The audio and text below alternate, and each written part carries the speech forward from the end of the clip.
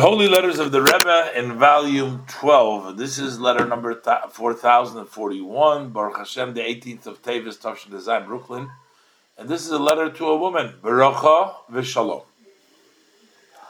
The Rebbe says, I confirm receiving, it's in Yiddish, receiving your letter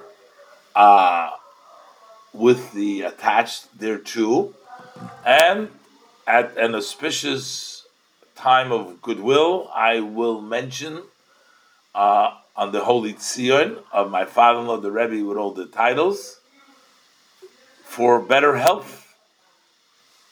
So the Rebbe says, interesting, that min hastam, the Rebbe says, I'm assuming that you listen to Kiddush and Havdalah, and that you also taste from the wine of the Kiddush. That has a special impact on the health as well. And the Rebbe said, according to the Jewish tradition, to dip the fingers in the wine that is left over from the Havdalah and to touch your eyes with the wine. And the Rebbe says, not on the inside, on the outside of the eye, which, as brought down in Sforim, that this is a segula. It's a good. It's an omen for the eyesight of a person, the shine of the eye, the light of the eye of a human being.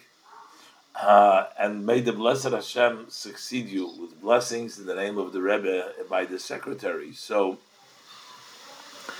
the Rebbe suggested, apparently she had an issue with the eyes, and the Rebbe says, first of all, probably he'll mention her for a blessing by the Holy Tzion, but first of all, probably you hear Kiddush and Havdalah and you taste the wine, but the Rebbe also brings the tradition to dip the fingers in the leftover wine of Havdalah and to touch outside of the eye, which is brought down as a omen for eyesight, and the Rebbe blesses her.